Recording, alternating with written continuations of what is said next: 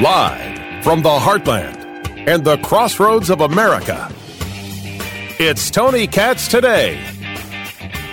I don't know when it happened, but someone replaced the Biden administration with the Trump administration, and I'd like to get to the bottom of this. Oh, you think I'm crazy? You think I've lost my mind? Huh, interesting. Explain then the story that the U.S. is to limit asylum to migrants who pass through a third nation. Doesn't sound very Biden to me. Not at all. That sounds completely un-Biden at all. The idea that the Biden administration would say to somebody coming through Mexico from, let's say, El Salvador, you can't get asylum? My gosh, that's disgusting. That's obscene. That is bigoted. There is only one way to see that, and that is downright racist. You're a little bit racist. Well, you're a little bit too. I guess we're both a little bit racist. Admitting it is not an easy thing to do. But I guess it's true. Between me and you, I think everyone's a little bit racist sometimes. More show tunes than any other radio show in America. Take that, Mark Levin. I have no idea. Levin's a nice guy. Tony Katz Today. 833-GOT-TONY. 833-468-8669. That is the number. You're not crazy for thinking, wait a second, this idea, which I might wholeheartedly agree with, this is something Trump wanted to do, but they didn't let him. That's absolutely correct. Trump wanted a similar ban in 2019, but a federal appeals court prevented it from taking effect. Now, I will get more into this. If you've never heard me talk about the courts, and I want to really break down some of the Section 230 things that are being discussed, what we heard yesterday from the Supreme Court, what's been going on today in a different case. This is about, internet protections, and you can't be liable for things that people post on your platforms. I will get into that. But the only court prescribed by the Constitution is the Supreme Court. Every other court exists at the pleasure of Congress, at the whim of Congress. Really, they can be created, they can be taken away. Oh, I take away a lot of courts. These nonsensical judges decide, well, the president can't do that. We're talking about national security here, and we're talking about immigration, which is solely the purview of the President of the United States. Yes, but I'm a judge, don't you know? A judge, I say. I wear a robe. I'm extremely important. Everybody tells me. Look at my parking spot. It's right up front. And if I say the president can't do something, he can't do it. Well, the president was elected, and you were just appointed. Shut your tongue, devil! I'm a judge. Very important. Look at me. Now fetch me a latte, bitch. That's the way too many judges go about things. And that is why I believe in dismissing them. If you, as a judge, don't like what I, as president, am doing, go raise an army and stop me. I don't know why that isn't an argument repeatedly. But this is a fascinating story. The Biden administration saying it will generally deny asylum to migrants who show up at the U.S. border without first seeking protection in a country they passed through. You come from El Salvador, you travel through nations to get to the United States. What's the matter? Mexico wasn't good enough to get a little bit of asylum? I think the question before us is why is the Biden administration doing this? How all of a sudden do they get to this place? Are we starting to see amongst the Biden faithful a recognition that what they have put forth has failed? I know that you have Secretary Alejandro Mayorkas. And Mayorkas will tell you that everything he is doing is fine. He's terrific. He's great. He's wonderful. And that everybody who's got a problem with him, it's solely for political reasons. What do you think is the basis for their calling for your impeachment? Do you think you've done anything wrong? No, I don't. I think it is a disagreement over policy, and I think it is used for political purposes to continue a negative dialogue about a migration challenge that is not unique to the United States. You think a lot of people really working hard to get into Senegal? How many people show up in boats trying to get into China? Is there somehow a lot of mass migration from Poland to Russia? It's not unique to the United States? About a migration challenge that is not unique to the United States? Of course it's unique to the United States. How about we impeach you just for the lying there to Chris Wallace? How about the fact that you have to go on Chris Wallace's show to begin with? You have failed at the border. You have failed to do your job. You have failed to recognize that the policies you want to implement have made things worse, not better. How do I know this? 2 years later, we're going back to the Trump well. Now here comes the most important question, and you already know what it is. You have already been there. You just waited for me to catch up. What judge is going to say to Joe Biden, you can't do this? What judge is going to tell the Biden administration the same thing it told the Trump administration in 2019? That you cannot do this. Now, officials are insisting that what Biden is proposing is different from Trump because there's room for exemptions and because the Biden administration has made other legal pathways available regarding Cubans, Haitians, Nicaraguans, Venezuelans, and Ukrainians. Ukrainians are coming up through the southern border. They're not just landing at JFK. Hold on, if we may, just for a moment. Ukrainians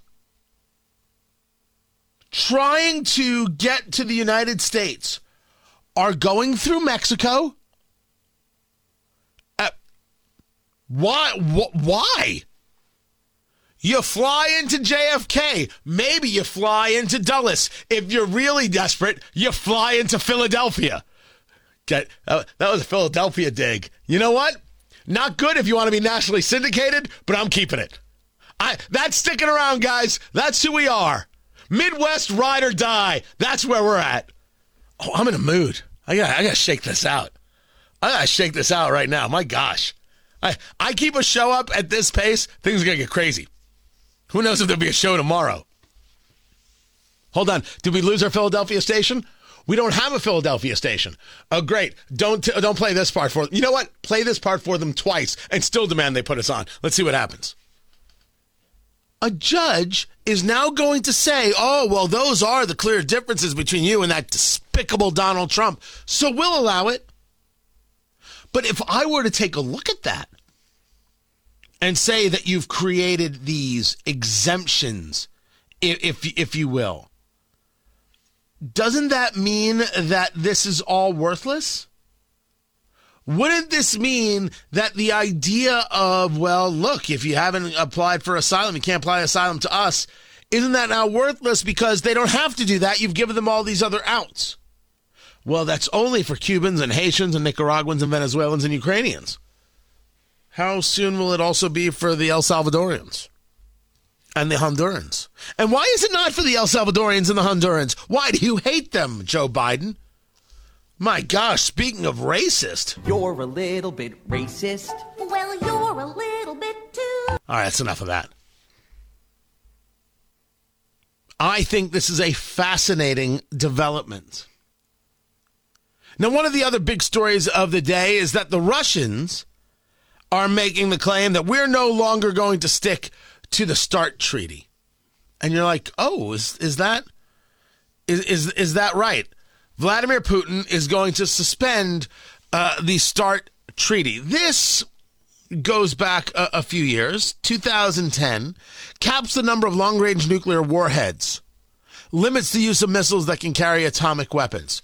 We, Russia, Russia, don't like that you, the United States, we, the United States, are supporting Ukraine, and so therefore we suspend the New START treaty. That's what it's called, the New START treaty. It's not that it's new, it's just called the New START treaty. Okay. I don't understand where the surprise is supposed to be within this conversation. This is Vladimir Putin. If he wants to launch missiles at you, he's going to launch missiles at you. You think a treaty is going to stop him? He will launch missiles at you and then explain to his people why it's your fault. He's a communist. Built into KGB mode. Remember, he wasn't a great KGB agent, as we have learned throughout history and throughout people who know this record. But he is KGB trained. Lying is job number one. Lying is the only job that there is. There is nothing else.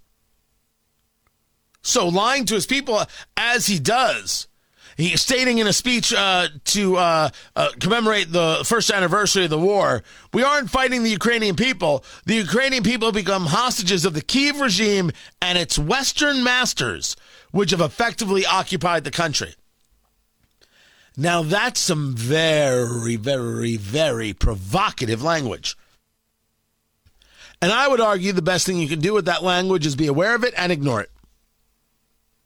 Doesn't make me change any level of positioning, doesn't make me not support Ukraine with weaponry. Well, Tony, how much are we going to spend? Now, that's the question, as we've discussed. How much are we going to spend? How much? And what's our plan? What's our purpose? We still don't have an elucidated plan or purpose when it comes to Ukraine. And that, of course, is the problem. But that decision, that discussion, I should say, about that decision is ours. That's about us. It isn't about some chatter from Vladimir Putin, blah, blah, blah, blah, blah, blah, blah. You know, who cares what he thinks about anything? It's meaningless to think that his words have an effect on us. That's not how it works. That's not how any of this works. Not by any stretch of the imagination. Now, there's a story that is getting small play, but I think it needs massive play. Because I don't believe that the Air Force released the records of Republican candidates by accident. I don't. If we don't have faith in the institutions, why should I have faith in the Air Force saying it was just a mistake? I don't have it. And I'll tell you why. That's coming up. Keep it here. I'm Tony Katz.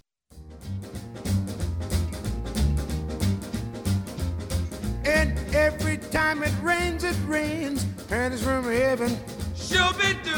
Don't you know each cloud? I'm seeing some reports that people are upset that CNN hasn't fired Don Lemon yet. Don't worry. They will. Don Lemon has no future at CNN. If Chris Licht, the CEO, actually wants to rebuild a network, Don Lemon has no future. So don't get freaked out.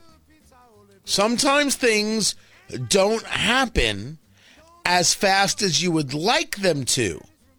That doesn't mean that they won't happen. Tony Katz. Tony Katz today. It's good to be with you. Republicans upset at the Air Force. Actually, it's not the Air Force. Democrat political dirty tricksters. That's how Fox News tells the story. And this about Air Force records that were obtained by Democrats and Democrat allies of Republican candidates. Now, this is a story that we discussed in depth because there's a candidate by the name of Jennifer Ruth Green, Republican, 1st District of Indiana. She lost her race by 6 points to Frank Mervan, the Democrat. Her military records were released, including that she had been assaulted by an Iraqi soldier. And this got published by a guy who I consider to be, if I should be so unlucky to think of him, certainly not a journalist. You're talking about a punk in my beloved Indianapolis who is so desperate to be loved that he'll do anything. So desirous to get out of Indiana. Oh, can I please be a national reporter already? Do anything. Despicable lowlife. People who live here know who he is. And me, I'm not interested in getting into names because why would I give them any sort of popularity. Whew, I got mentioned on Tony's show. Now I'm a somebody. What a yutz. I had to clean that up there, Kylan. Kylan's running the board today. I cleaned it up for you, Kylan. You didn't have to hit any buttons. Thank you for it. You're very welcome. Well, this so-called reporter, got access to these military records and published them. They're in Politico. Politico had his back, whatever the case may be. The question was, how'd you get access to these things? And it's very possible that as a so-called reporter, he didn't engage in anything nefarious. But how did these records get leaked? Well, you had Congressman Jim Banks of Indiana and Congressman Larry Bucshon of Indiana asking questions about this, and the Air Force said, we leaked them by mistake.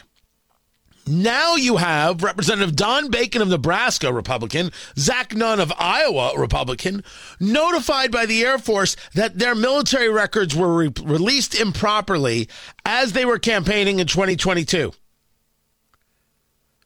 So now the question is, who released them? Well, these records were inappropriately requested in November of 2021 by a researcher named Abraham Payton, which I always thought was a fake name. Worked with something called American Bridge 21st Century, which was a liberal super PAC. And this was on the false basis of employment and benefits. And the Air Force released this stuff? Well, I want to see who gets fired. The employee did not follow proper procedures, which required Bacon's signature in order to release the information. 11 individuals' records were released without proper authorization. Jennifer Ruth Green among them. I have been discussing this for a while because I wondered how it's possible in the time 2022, how it's possible that a black woman, Jennifer Ruth Green, happens to be a Republican. Oh, that's right. When you're a Republican, you're not black and you're not a woman. Sorry, Jennifer. Feel for you. How is it possible that a black woman has her military records released that discuss an attempted or actual sexual assault, and there's not a member of the media in your state that's curious about how this happened, disgusted by this? Nope. Indiana media, and you will find what did they know in Nebraska, right? And when did they know it? No one said a word. Me, I was alone in the wilderness on this subject. They didn't say a word. How? This is the subject that you're going to be like, yeah, there's nothing here. You have somebody who's running for Congress and their personal information being used against them. These are military records. How did somebody get a hold of them? How did, who first leaked them? And then did they go through any little level of chain of custody? You've got a conversation about a sexual assault being made public that she didn't want made public. You're telling me there's nothing today's media wants to cover on this? Nothing? This is out of control. And the entirety of Indiana media, I mean, it's obviously a cowardly bunch outside of talk radio, said zero. And now we're finding out this happened in other places with other candidates. You have to fire some people at the Air Force. Then you have to figure out who this group is, and you got to shut them down. They lied. I want to know if they misrepresented themselves to get the information. Shut down the whole pack. Take away whatever tax status that they have. It's over. And most importantly, recognize the level of duplicity your political enemies, opponents, will engage to destroy you. Anything they can do, any advantage that they can get, anywhere, anytime, they will utilize. Please stop thinking that you are in any way thinking as in a level of corruption that they think in. Man, you ain't close. It would be great if other people even covered the story, but oh, don't worry, they won't. They won't. They didn't care about it then, they won't care about it now. Meanwhile, we've got a manufacturing problem in the U.S. Do we have a solution? That's up next. Feel the wind in your hair.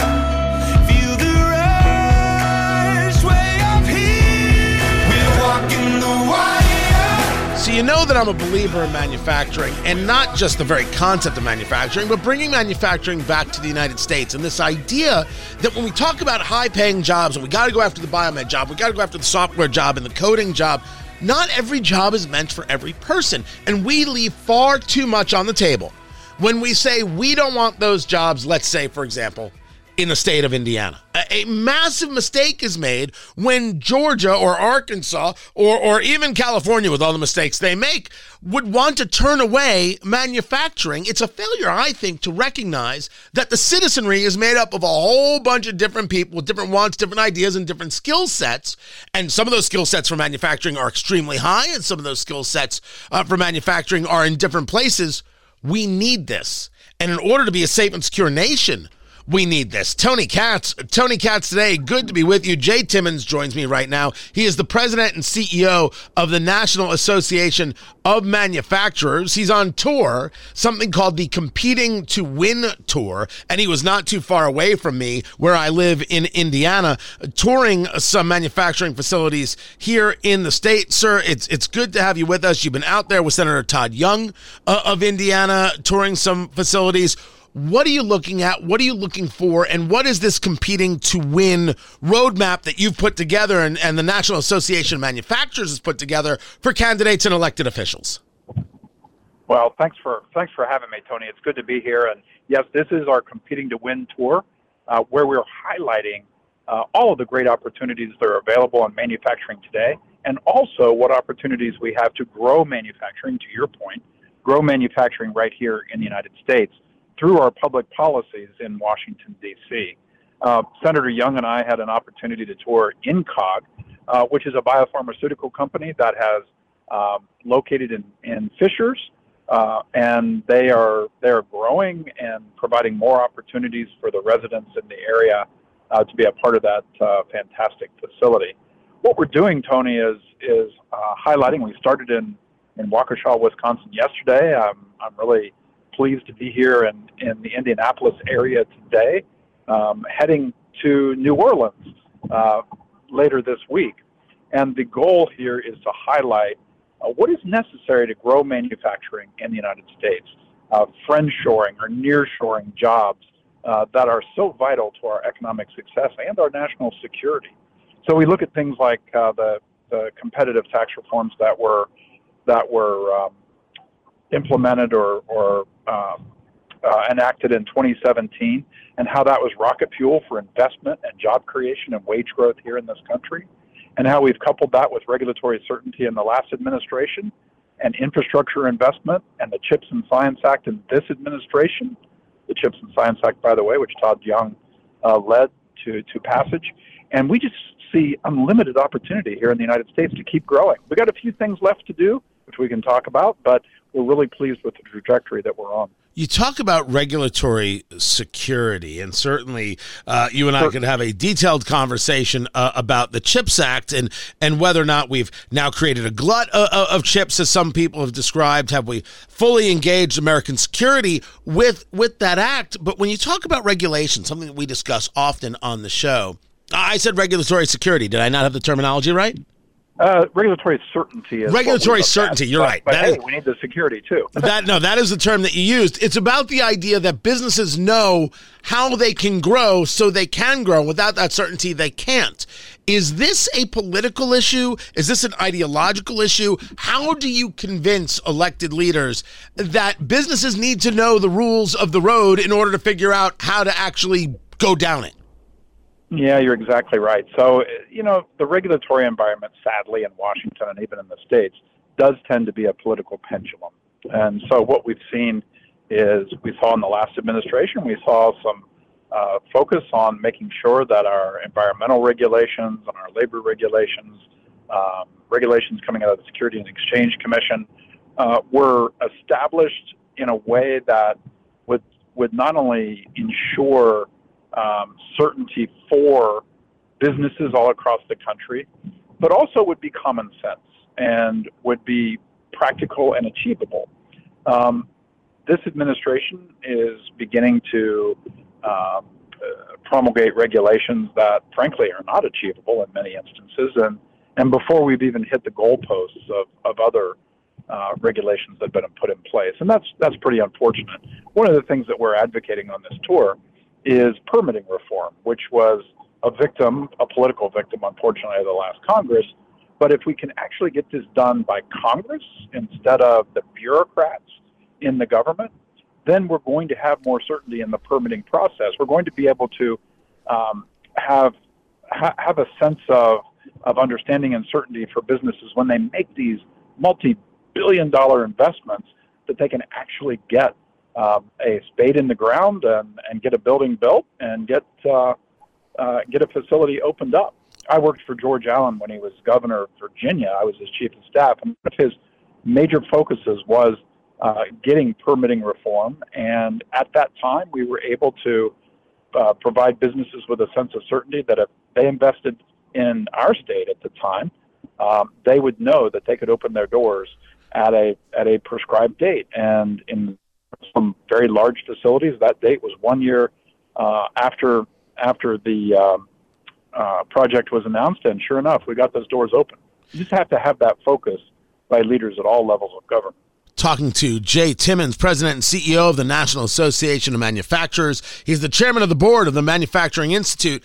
This is an interesting conversation. I would love for you to be able to give me a specific, because very often we discuss manufacturing in the ether without bringing down to how does it affect local communities. You mentioned Fishers, Indiana, which is a suburb northeast of Indianapolis, but there are lots of suburbs in lots of places all across the country. When you talk about permitting reform, how does it work? How does it get implemented? And then how does it affect the people of a Fishers, Indiana, or name your city, suburb, USA? Well, kind of put it, pardon me, to put it in the most basic terms,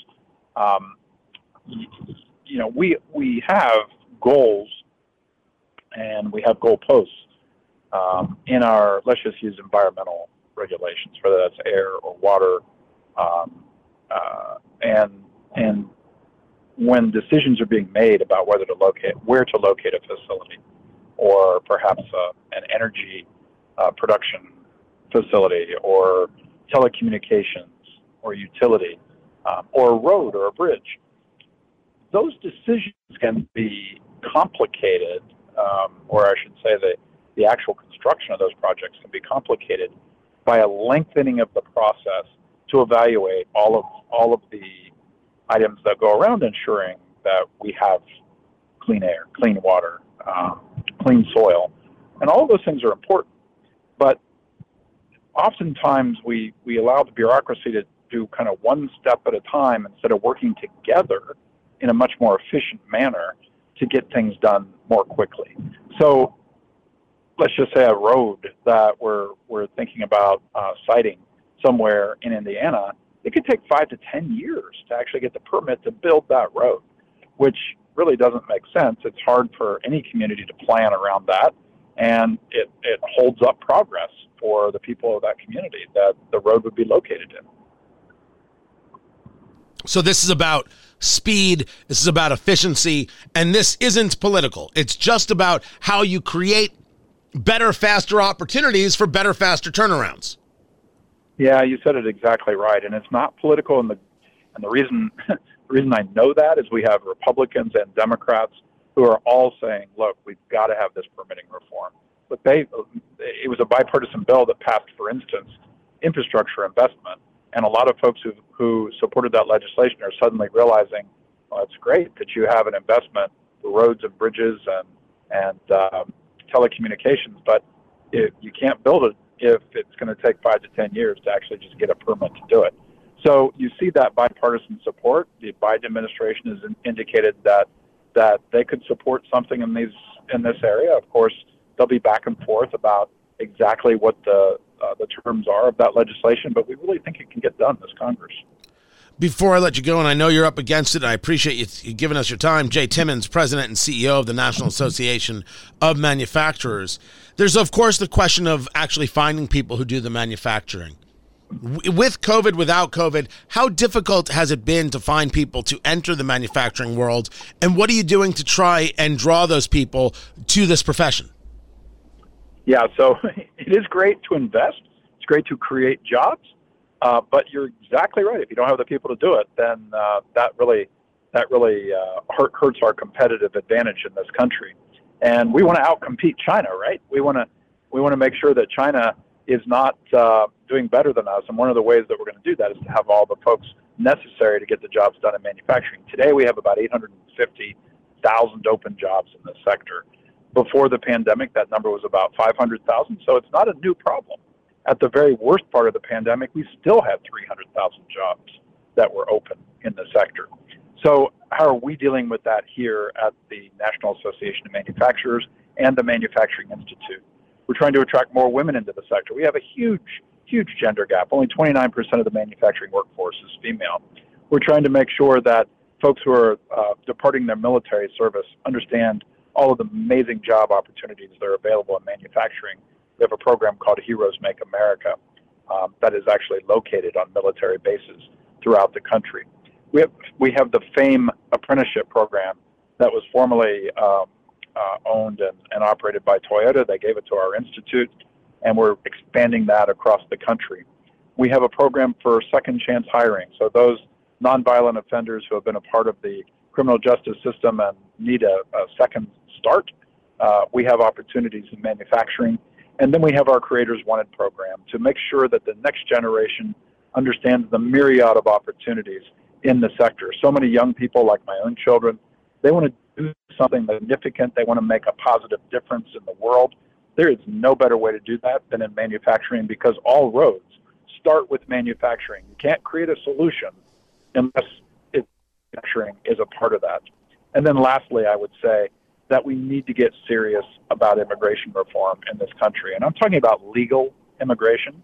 And we need to focus on things not only like border security or finding a pathway to legalization for the dreamers, those people who have never known any country other than the United States, but also focus on the on reform of H-1B and H-2A and H-2B programs, so that we can make sure that those who want to come to our country and contribute to our economy and contribute to the values of the United States have the opportunity to do that. But we can only do that through a legal system that is really the focus, I think, of bipartisan. See, you can't end an interview by talking about dreamers and visas regarding student visas and others. I mean, that's a rough one right there. That's a whole different subject for a whole different day, Jay. My gosh. We have that. There's a lot to that, right? And we will get into that in the future. Jay Timmons, President and CEO of the National Association of Manufacturers, Chairman of the Board of the Manufacturing Institute. I appreciate you taking the time. You can learn more about him and about the organization at NAM, National Association of Manufacturers, NAM.org. Jay Timmons, thank you. More to get to. I'm Tony Katz.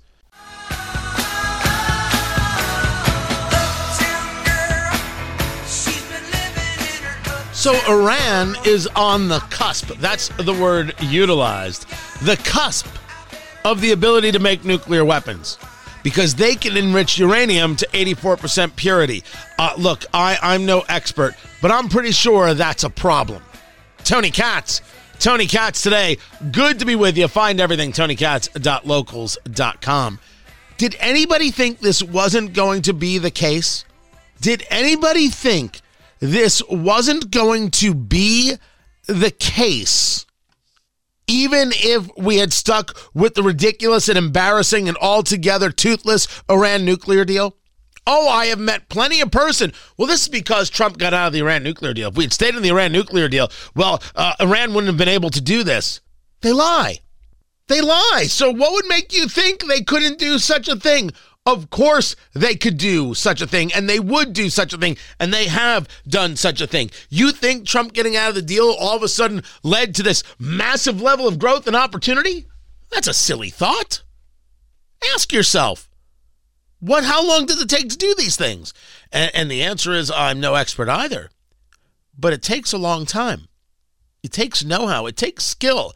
And remember, these are the Iranians who keep having areas just bombed out of existence because Israel is worried about its future.